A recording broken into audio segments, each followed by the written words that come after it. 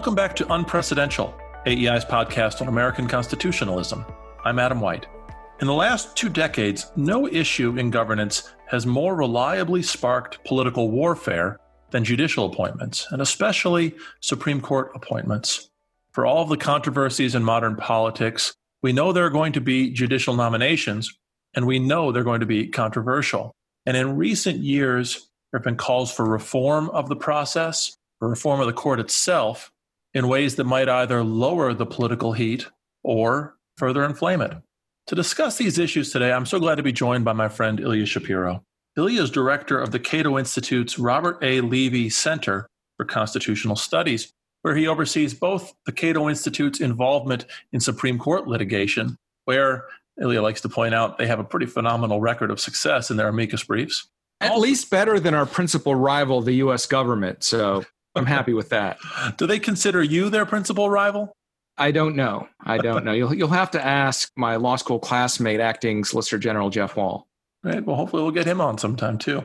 In addition to overseeing the Supreme Court litigation, Ilya also is the publisher of the Cato Supreme Court Review, which is a really indispensable annual scholarly look at the work of the Supreme Court. And I suppose the new issue is due out next month on Constitution Day. That's right. And I'm happy now being the publisher rather than the editor-in-chief, which gives a little more laxity to my August. Well, when Ilya is not running the Cato Institute's amicus briefs and Supreme Court Review, he's writing. And in particular, he's just published a new book. It's titled Supreme Disorder, Judicial Nominations and the Politics of America's Highest Court. It's published by Regnery Gateway. And so that's what we're here to discuss today, is the past, present, and future of judicial nominations. Ilya, thanks for joining us.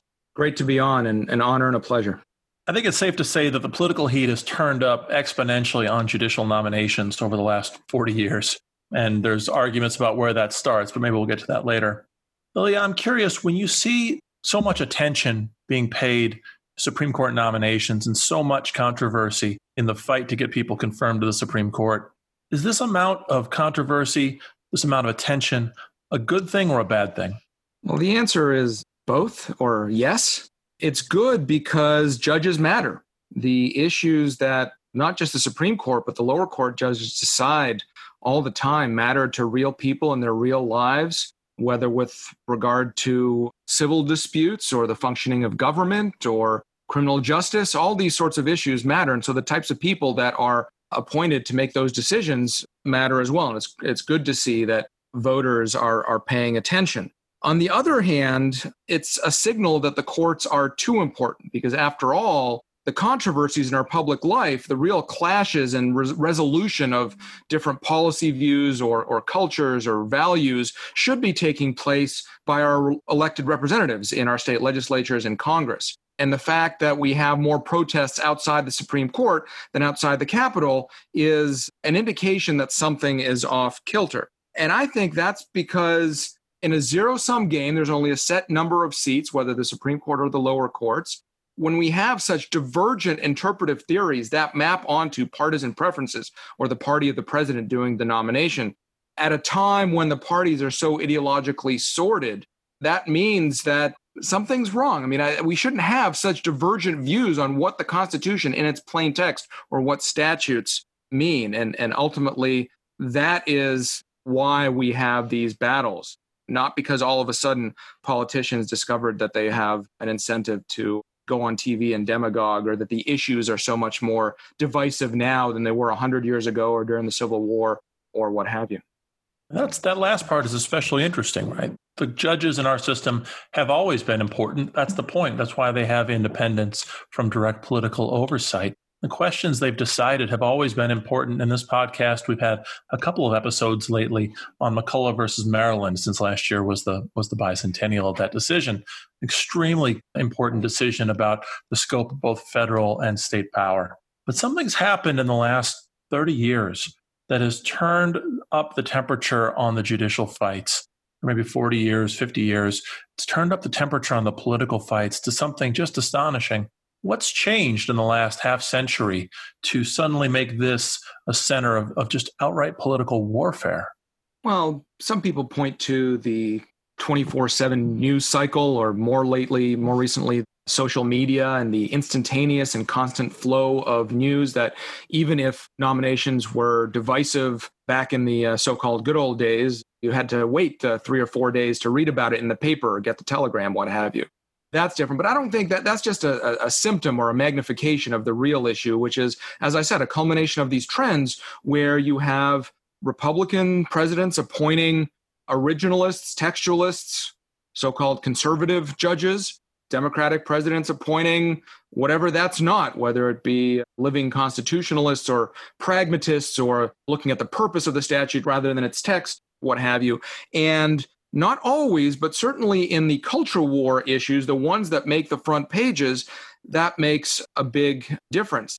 It might be surprising to learn that our current status quo, with the 5 most conservative justices being appointed by Republican presidents and the 4 most liberal or progressive being appointed by the Democrats, that's actually unusual historically. There was a huge mix historically. And so those kinds of alignments, the culminations of those tendencies, again, magnified by the instant news and TV and commentary, that's brought us to where we are, where frankly the Supreme Court or judicial nominations are part of the same toxic cloud, the same negative public discourse as other aspects of political life.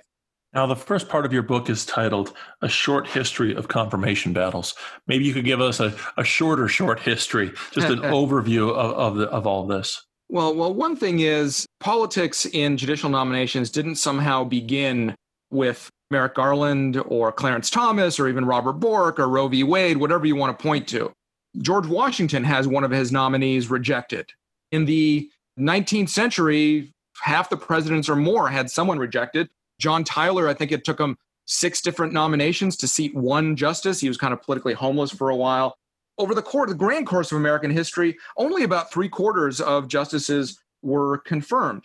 You know, we had this topsy-turvy world. The criteria were somewhat different originally. You had to account for more regional balance and kind of senatorial prerogative, a little bit more perhaps than ideology. But by the time we come to the turn of the 20th century, Teddy Roosevelt, William Howard Taft, presidents going forward looked at the quote-unquote real politics. Forget their party label or their region or trying to placate this or that interest.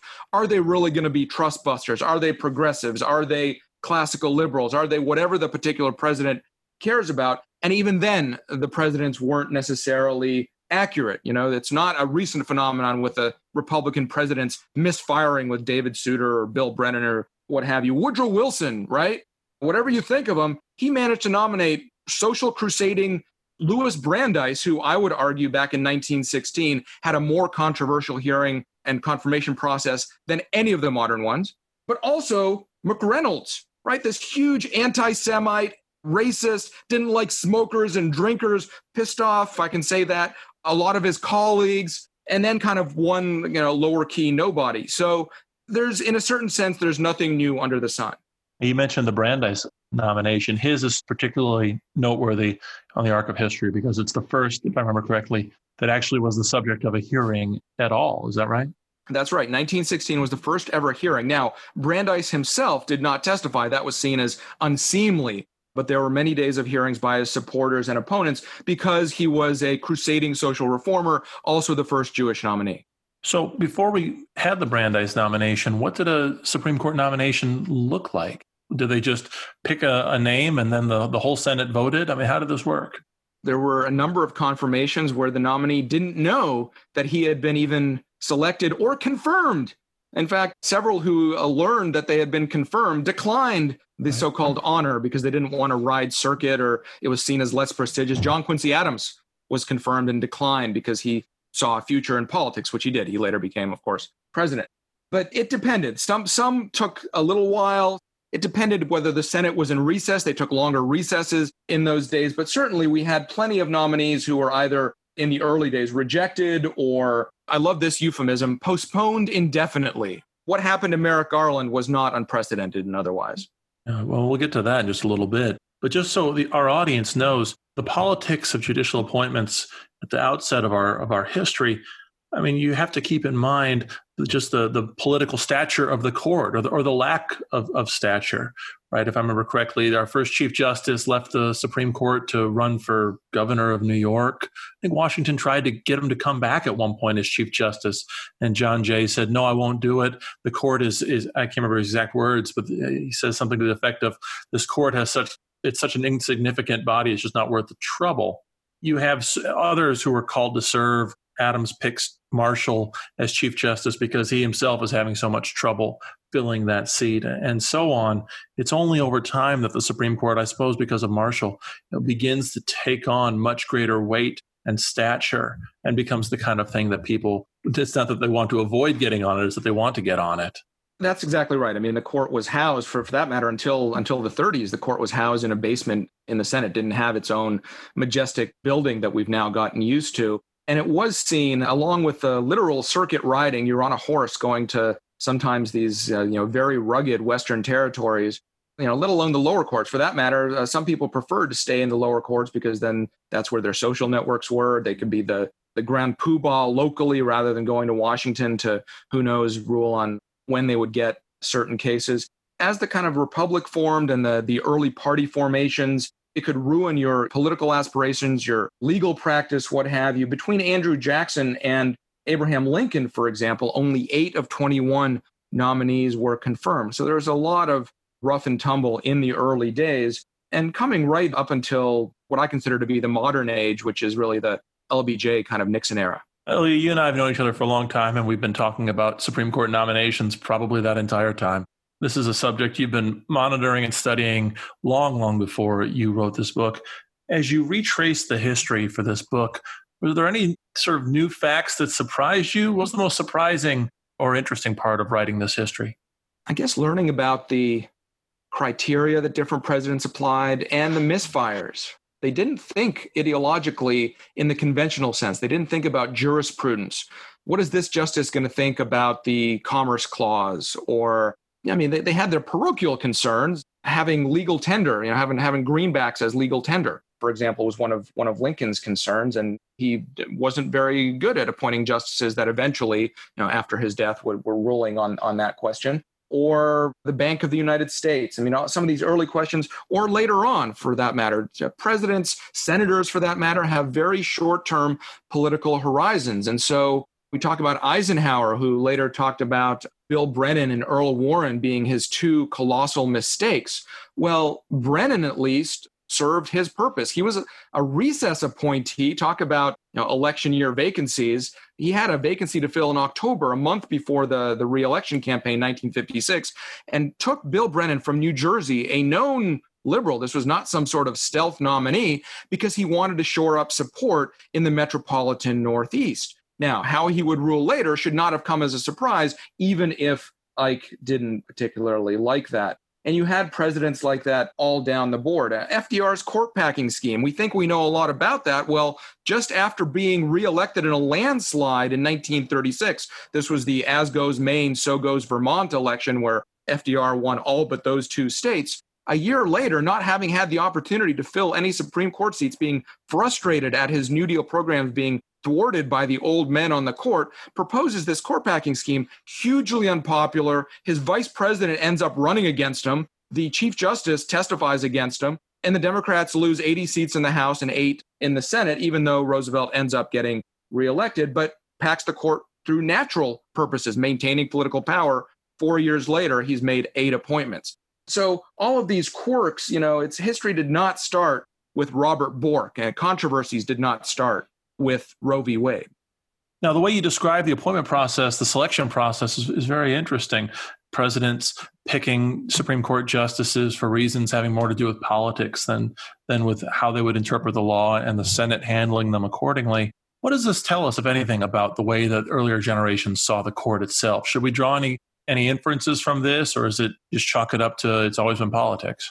Well, it was politics kind of at the highest levels, behind closed doors and between the White House and the Senate, but it didn't necessarily make it to be part of political campaigns. I don't think anybody in the election of 1852 was campaigning, well, we need to elect I guess, Buchanan, because he'll appoint the right kind of nominees. That really wasn't part of it. So making it into a larger scale political debate, that's fairly modern indeed. And as I said, when FDR tried to make it into a big political thing, he failed. It was unripe. People didn't see the court as playing that kind of role. And that's really a modern development with the Warren Court. The impeach Earl Warren signs, Brown versus Board of Education with the battle over segregation and desegregation, as well as the criminal justice revolution under the Warren Court. Again, this is before we get to abortion and Roe v. Wade and anything else in the last couple of decades. But that's when it became a real, nominations in the Supreme Court itself became a real popular political item. Perhaps the first president who we think of as having brought the court into presidential politics would have been Lincoln, right? So much of his reinvigoration of his own political career was in the aftermath of Dred Scott. He talked about it in speeches, talked about it in his first inaugural. But then again, who knows to what extent earlier presidents and their sort of surrogate campaigns made the court an issue or not. That would be an interesting look of its own. But let's focus on your book some more. So there is this turning point in the 20th century. Where would you trace sort of the pivotal moment? Is it Bork? Is it something earlier than Bork? How should we sort of mark the lines from one era to the next? Well, in my book, I delineate the modern era as starting with 1968, as so much of American culture and politics kind of turns on that pivotal year. That was the year that LBJ nominated Justice Abe Fortas to be Chief Justice when Earl Warren announced that he was going to retire. And that ran into a buzzsaw. There were ethical issues. There were bipartisan problems with a host of things. I don't think it was necessarily that it was a presidential election year, although LBJ's fortunes, of course, being a self-pronounced lame duck, did not help that process. And ultimately, Nixon didn't affirmatively run on, I should be the one appointing the new Chief Justice, although that's what ended up happening. But, running on law and order, that was part and parcel of running against the Warren Court, really. And so that's when outside interest groups really ramped up their advertising and playing a role in that discussion. That's sort of where the modern, I guess, political debates over nominations, I think, started. Although the currents, as I described, these tendencies of the divergent interpretive theories that eventually, as the parties were sorting themselves out ideologically, that started earlier, probably with the Constitutional Revolution of 1937, where rights were bifurcated. Some rights are more equal than others, the Caroline Products case in 1937, and also the powers side, where the New Deal was allowed to go through without constitutional amendment, giving novel powers to the federal government. That's really, I think, where we see divergence in interpretive theory. Before that, we saw inklings of this in terms of trust busting and debates over antitrust. And here's you asked about curious stories or footnotes. Teddy Roosevelt, who appointed Oliver Wendell Holmes, otherwise should have been very happy with Holmes's progressivism and deferring to the populist moment and what have you, but also said that he's seen more spine in a banana because of one particular antitrust case that he really just didn't like Holmes about. But so again, there's currents and trends and tendencies with jurisprudence, but in terms of the political debates over nominations, I think 1968 is about as good a moment as ever. And I don't say Roe v. Wade, by the way, because that took on more significance really with Robert Bork, over a decade after the Roe decision. John Paul Stevens was the first Supreme Court nominee after Roe and was not asked any questions about it. It's remarkable. 68 really does deserve more attention, I think, in these histories, and I'm glad you've focused on it.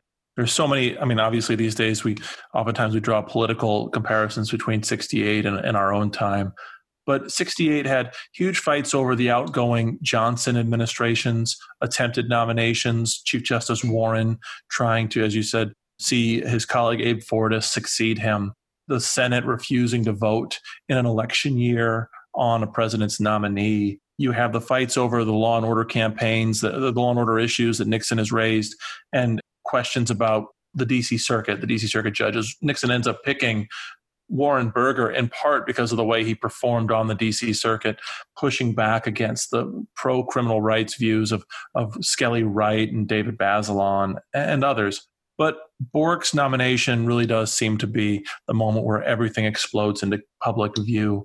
That nomination has been discussed over and over and over again.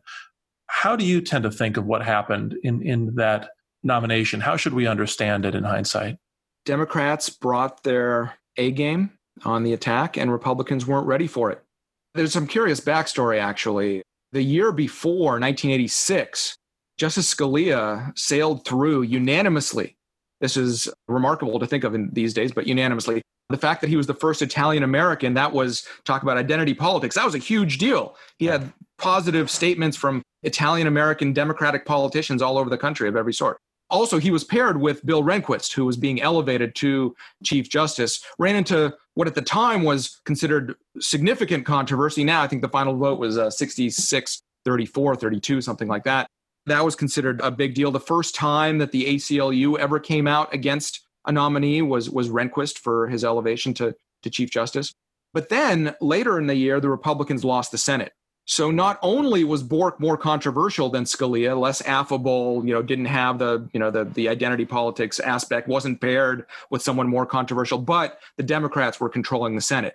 And so even though new Judiciary Committee Chairman Joe Biden told Reagan after the 86 election that if someone like Scalia were nominated, then he'd probably get through fairly easily.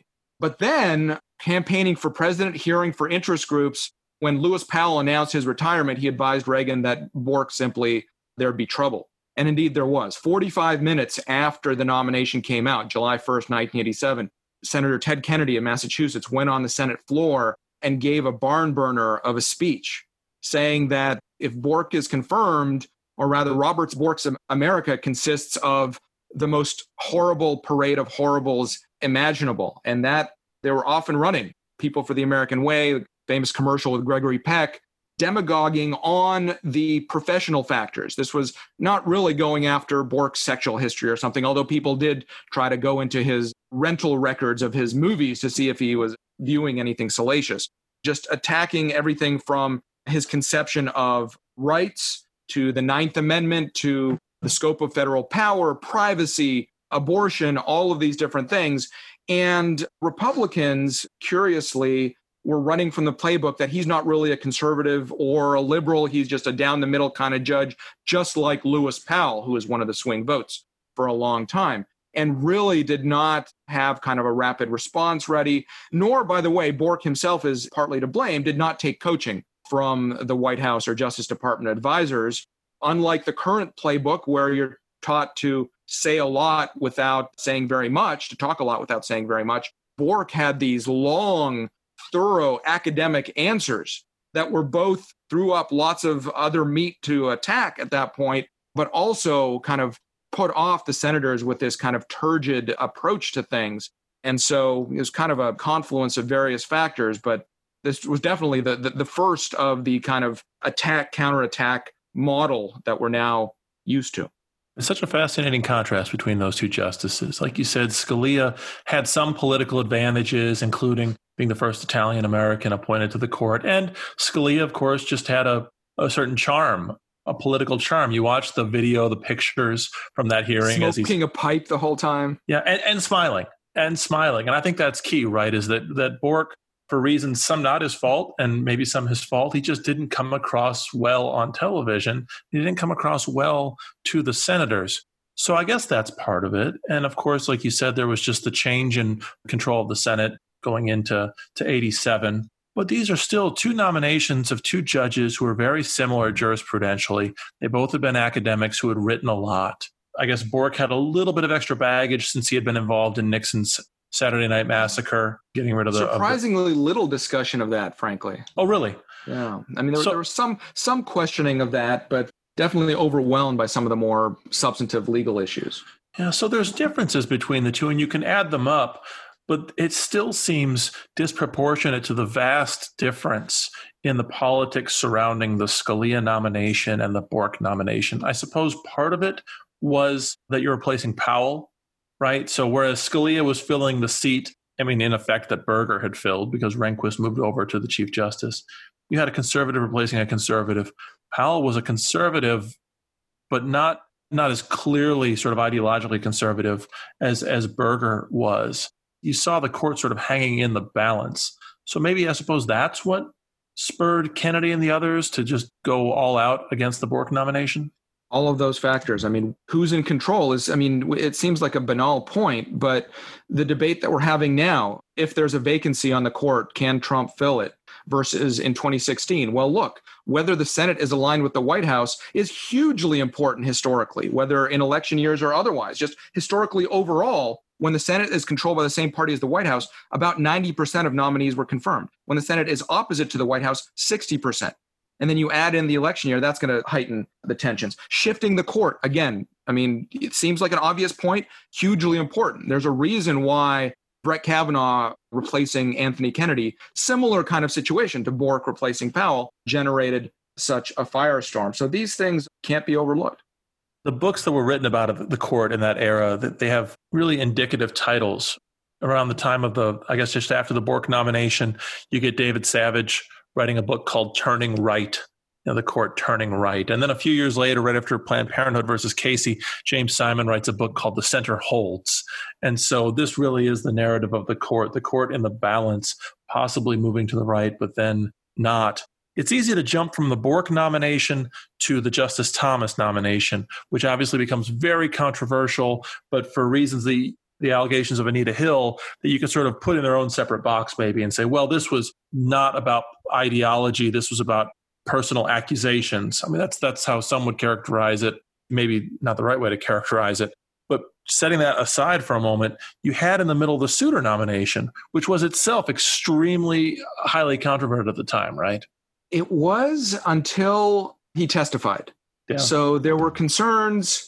From the beginning, the George H.W. Bush White House, they wanted a conservative, but a stealth conservative who couldn't be attacked the way that Bork had been. Yeah.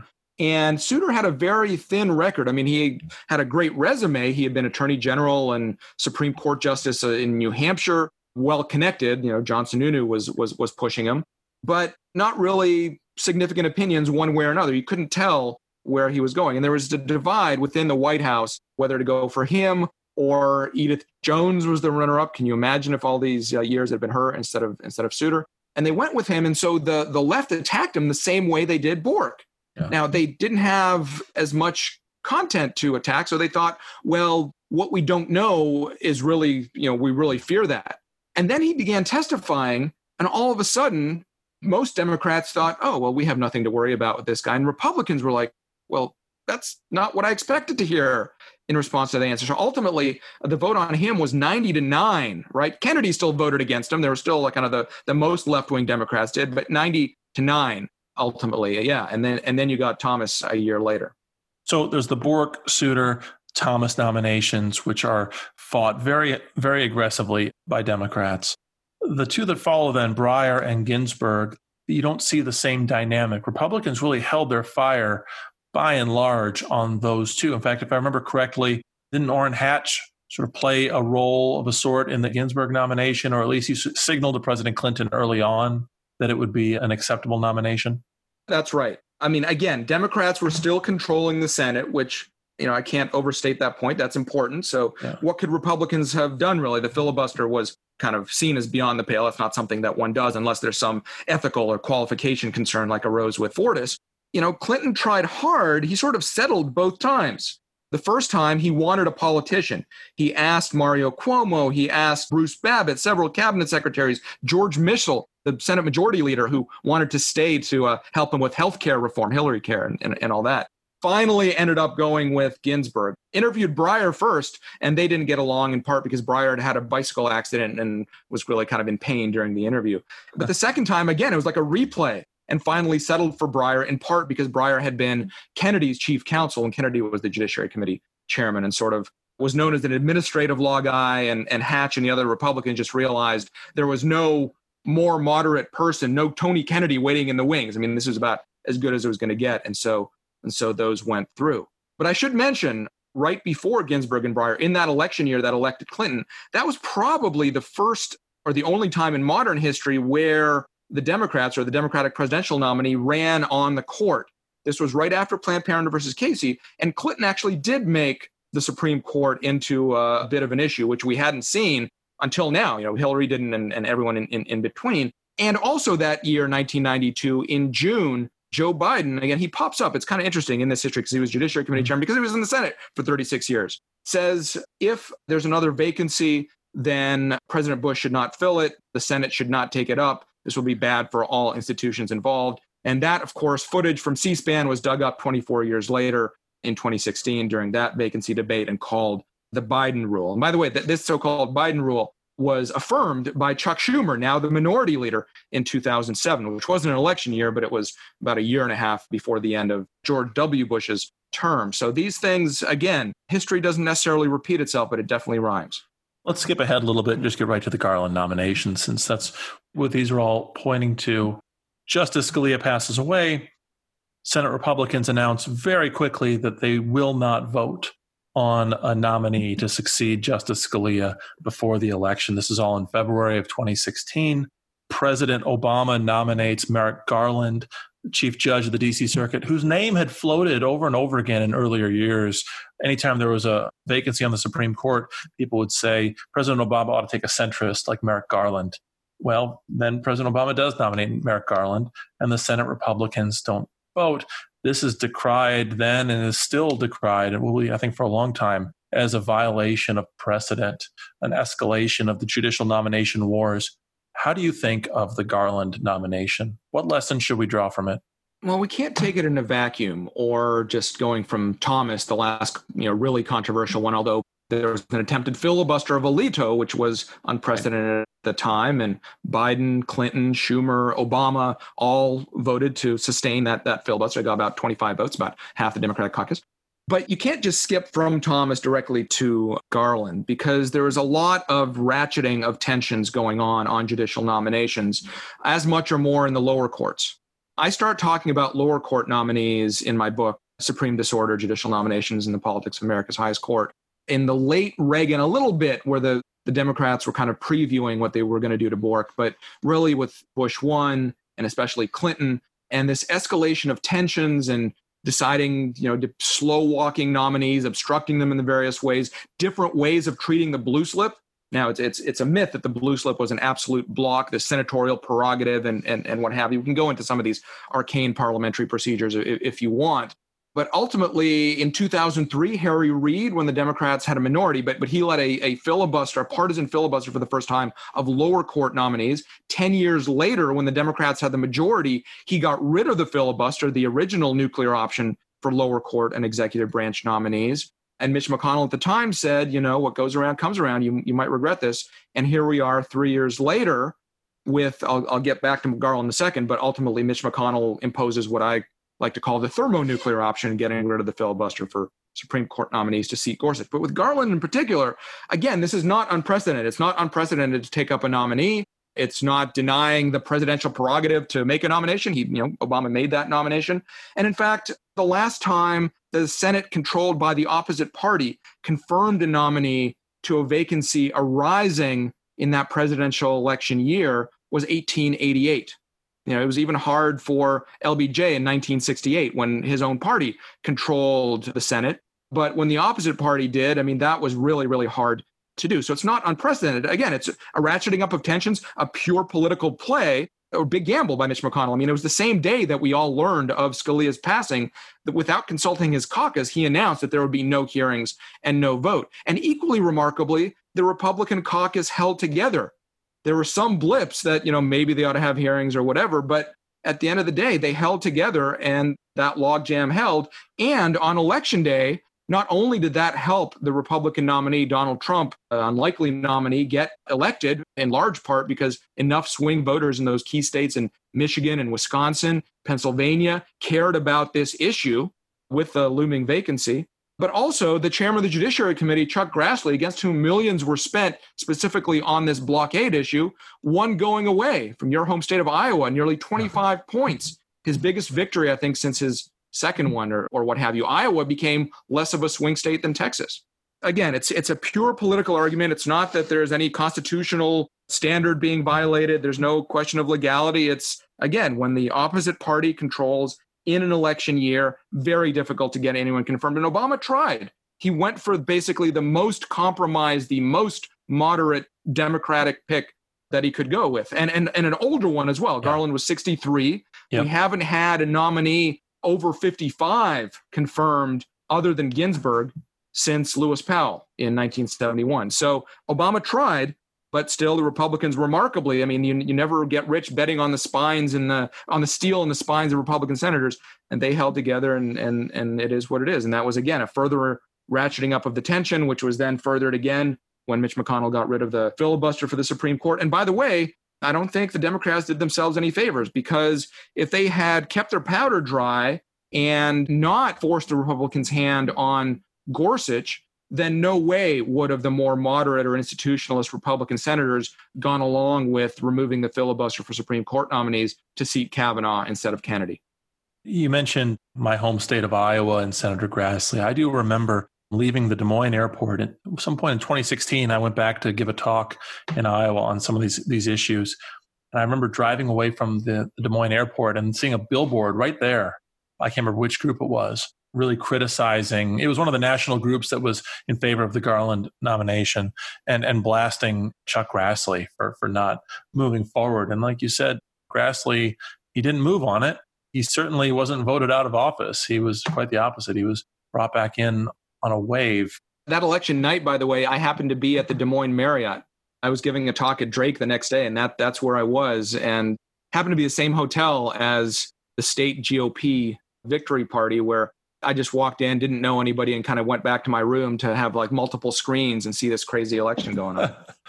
The history that you traced out during the Bush years of the lower courts, that is just so important. I was in law school at the time and a fan of all of George W. Bush's nominees. I remember seeing judges like Bill Pryor and Kavanaugh for the D.C. Circuit and others being filibustered. And I was so bothered by it that I set out to write my third-year paper on why the Senate had a constitutional duty to vote for every judicial nomination, that they had to vote. George W. Bush said that the Constitution required the Senate to give each nominee an up or down vote. It didn't take me very long to realize that that was wrong. And I wound up writing my third-year paper on why the Senate didn't have to vote on judicial nominations, a paper that nobody cared about for that moment until, I guess, about 5 seconds after the passing of Justice Scalia. It always seemed to be very cut and dry as a matter of law, as a matter of history, that the Senate just didn't have to vote. The obligation was on the president to bring senators over the line and not for the senators to muster a majority sufficient to block a nomination. That said, of course, there are prudential judgments. I do wonder about the Garland nomination. In the end, I still think Republicans did the right thing. I think that it was within their power to not vote on him, to not have hearings, and to justify it as a matter of politics, bring it to the voters. It did inflame a lot on the other side, and I think to the extent that Democrats say they want to restructure the court, we'll get to that, they trace it back in part to the Garland nomination. Maybe that's just rhetoric, maybe not. Although if you look at their platform, they're I thought it was clever what they did. They talked about adding judgeships, which should be added. I mean, it's been 30 years and there's lots of judicial emergencies all over the place. Only 5 of the judgeships that the Judicial Conference proposes are even in the circuit courts anyway. So these are district judgeships trying to deal with overflowing dockets. So that, I'm surprised, frankly, that the Republicans haven't taken that up, or at least McConnell didn't while the Senate, while they had both houses first 2 years of the Trump administration. But anyway, I used to think that all senators should vote against nominees who weren't being fully candid, as then Professor Elena Kagan wrote in a law review article, right? And then by the time she was herself in the hot seat, she realized why nominees were being cagey. They're just responding to the incentives that they have. Yeah, I was just going to say earlier that I think to do it over again, if there's one thing I wish the Republicans would have done differently, is I wish they would have framed their argument differently by framing it in sort of neutral terms of Supreme Court vacancies during an election year. Really open themselves up to the charge of hypocrisy that they'll face if a seat does open up between now and the election.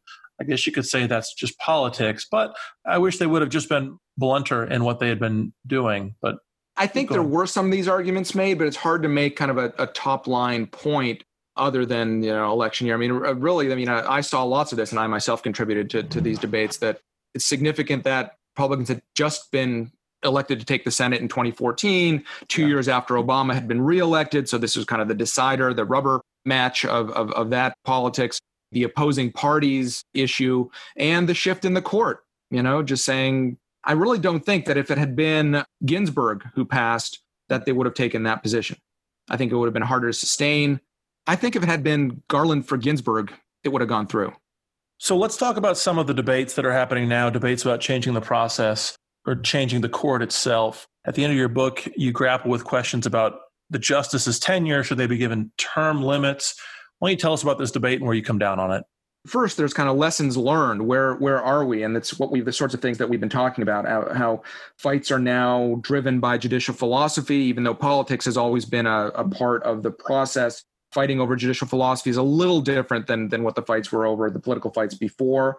Hearings have become kabuki theater. In fact, one of the things I come down on is that I think the costs to having these public hearings is now greater than the benefit we get, educational or otherwise, particularly with these long paper trails that people have instantly accessible on the internet.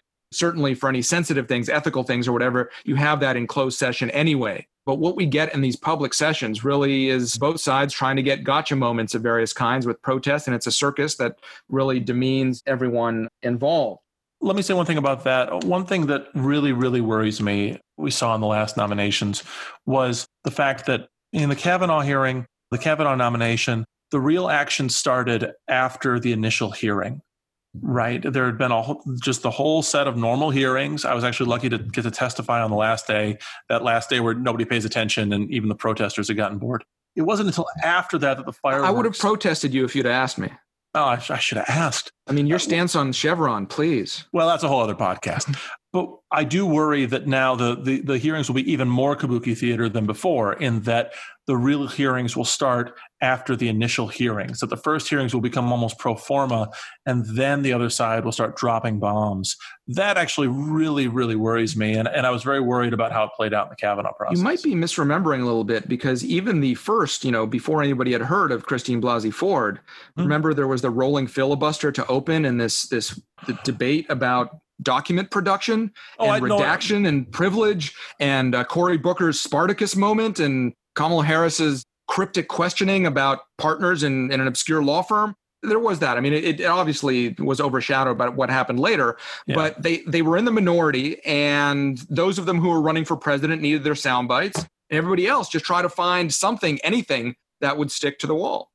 Yeah, well, that is a fair point. I think, though, that, and I'll take pride in one of the very few predictions I've ever gotten correct in my career, telling people in advance that the hearings itself would be so well managed by Chairman Grassley. He would have everything so buttoned down. And you saw how he reacted during the Spartacus moment and everything. He really was unflinching, that the only way that Democrats could really turn things on their ear would be to blow things up after we got through that. And that actually happened. And I really worry that that is going to be the model for future nominations. But you're right. I shouldn't soft pedal what really was a pretty tough hearing before you got to the Ford allegations. I interrupted you in the middle of lessons learned. What else? The final lesson is that these political battles are unavoidable because the court rules on so many controversies. I mean, there's something odd. I mean, I don't think this happens in Canada or Germany or Australia, or pick whatever country you want to compare it to, that the most controversial issues in American political life, when you think about it, gun control, gay marriage, education, immigration, voting rights, campaign finance. I've been a court watcher, a professional court watcher, so to speak, for 13 years now. I've been at Cato almost. And every issue, every major political controversy ends up at the Supreme Court. It's bizarre. And that's why there are going to be these battles, because what these people decide matters. And again, there's a complicated story for why this is. It's in part because we've centralized power, and so Washington makes so many decisions for such a diverse, pluralistic society. In part, it's because the court over decades has allowed power to flow even within Washington to the executive branch, to the administrative agencies, which of course can't be lobbied or voted out. They can only be sued. And so courts decide those issues. But anyway, these reform proposals, which are all, in good faith and trying to turn down the heat, whether by expanding the court, allowing more voices, court packing just in itself, I think this is one of the very few, possibly the only thing I agree with Bernie Sanders on. He came out against court packing. He said, look, this is crazy. And, you add 2, then they'll add 2. In 50 years, we're going to have 87 justices. It's crazy. Yeah. I'm not going to do the Brooklyn accent, but, and I think that's right. Then there's like kind of modified court packing where you have it to 15 justices, 5 of whom are explicitly Republican, 5 are explicitly Democrat. And then those 10 so-called partisan justices have to unanimously agree on 5 others. how you are supposed to depoliticize an institution where 2/3 of the judges now have explicit partisan letters attached to their names. I think, again, too clever by half. Term limits is really the reform that gets talked about and has been talked about. Well, from the very beginning, there was a debate between Thomas Jefferson and Alexander Hamilton on this question and the merits of life tenure for independence and what have you. And it's understandably, arguments over term limits really heat up when there hasn't been a lot of turnover on the court for a while as the average age creeps up. So, for example, there were no vacancies between 1994 when Breyer was confirmed and 2005 when Justice O'Connor announced her retirement. Breyer was the junior justice having to answer the door in conference for 11 years. That's a record. And so people started talking about term limits. Steve Calabresi, one of the co-founders of the Federalist Society, professor at Northwestern Law School, and Jim Lundgren, his faculty colleague, came out with a definitive argument for 18-year term limits. Why 18? Because there's 9 justices. You have a vacancy every 2 years. Every presidential term in the non-election years gets appointments, so you get no more, no less than 2 per term, unless there's a death or an early retirement. That's a pretty big if. It's a pretty big if, but there's less randomness than the current situation where we're all on this macabre watch for Ruth Bader Ginsburg's health and what have you. I was pretty much convinced by that just because I think it would instill greater public confidence in the court, but only for that public confidence rationale, not because it would shuffle the ideology on the court. In fact, scholars have done this going back 50, 60 years. Imagine that in 1950 or 1970, those 18-year term limits had been in place. The ideological balance of the court, give or take a year here or there, would have been about the same as it turned out to be. And we wouldn't even have necessarily younger justices on average, because if you have an 18-year limit, then all of a sudden people in their 60s become plausible candidates again. So term limits, sure, worth discussing, but it would take a constitutional amendment. And I think there's more important things to spend that kind of political capital on. You made a point a little bit ago, maybe we'll return to that and finish with it, this point that Supreme Court nominations are so explosive because the court looms so heavily in our politics. The decisions that they make have such immense ramifications for the governance in America. There's a point that Justice Scalia made maybe better than anybody in his dissent in Planned Parenthood versus Casey, right after the Thomas nomination, where Justice Scalia says, my colleagues on the court worry that the nomination process is getting too heated. Well, decisions like this, Planned Parenthood versus Casey, will only make it that much worse because it'll be the one chance where the people have the opportunity to weigh in on these issues. And so, of course, if the court is going to make value judgments, then the people should ask these questions and pelt nominees with questions, or the senators should pelt them with these questions. A little while ago, you joked with me about Chevron deference. And that is one of these issues where you and I just fundamentally disagree, where I favor much more deference than you do in terms of the courts to the executive branch. I'm like Chevron less and less, but I like it more than you do. I definitely would advocate for more judicial deference to agencies than you would. And also on constitutional questions, I would favor more judicial deference to the legislative branch in the federal government and the states than you would. I think it's fair to say.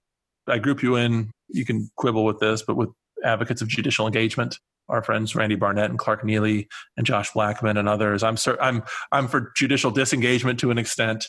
Where I'm going with this is it worries me that if your approach to constitutionalism and the power of the court were to succeed, it would make the nominations that much more explosive. The sort of the judicial restraint that I like, one of the virtues of it is it would sort of take down the temperature on judicial nominations. Am I being unfair to your viewpoint on this? Well, I guess you're a big fan of John Roberts then. Not too popular in center-right or Federalist Society circles, or any circles for that matter. Nobody really quite trusts him or knows what he's doing with his strategery. But the problem with Chevron deference, which to be clear is a doctrine about deferring to administrative agencies when they're interpreting their operative statute, that is, as long as they do something that's not, quote, arbitrary and capricious, they don't necessarily have to have the right answer. They just have to have a plausible or a reasonable one. The problem is that Congress has delegated so much to the agencies. If we were in, 1930 world, then I might be with you on the amount of deference that is due the executive branch. But because we have such expansive delegations and agencies are essentially writing the rules by which we live our day-to-day lives, they deserve much more scrutiny. Do they deserve some deference? Sure. If, basically along the lines of what Justice Kagan wrote in the Kaiser opinion that was reevaluating our deference, which is the deference owed to agencies when they're reinterpreting their own regulations. If they're acting as experts, meaning as biologists or economists rather than as lawyers, because judges can be as good lawyers as, IRS lawyers are, or EPA lawyers or what have you. If they've done their homework, if there's ambiguity in the statute to begin with, because there's not supposed to be any discretion, any wiggle room for the agencies to act unless the statute itself is ambiguous. So Justice Kavanaugh keeps making this point, right? There's kind of two sides to the pushback to agency deference. Gorsuch is kind of full-throated, we shouldn't defer. Kavanaugh is, well, maybe, and I think Scalia towards the end of his life was this way as well. Maybe we shouldn't defer, maybe we should defer, but the number of cases where that's even an issue should be much more narrow because judges have to do the hard work of interpreting and constructing what the statutes actually mean. So in practice, there might not be as much difference in your approach and my approach.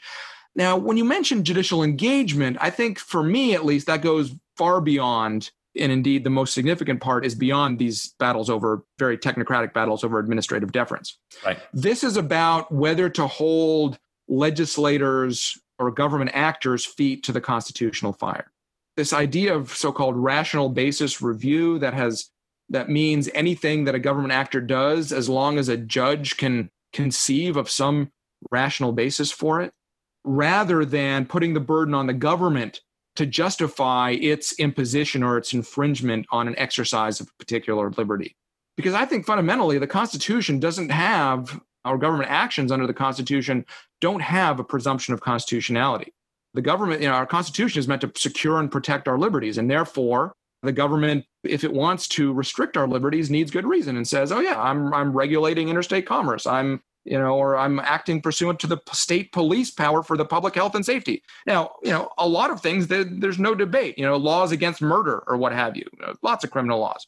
But other things, there's, is it just pure rent seeking? Is it pure protectionism? Is it just somebody having some whim, not based in any social science, not based in any reason other than, oh, well, that's a plausible guess at how to affect human behavior? Well, no, that's not good enough if you're restricting somebody's individual right. And then the second part of that is the artificial bifurcation of enumerated and unenumerated rights. So, for example, I think that my constitutional right to walk down the right side of the street with a red hat on is as strong as my constitutional right to keep and bear arms.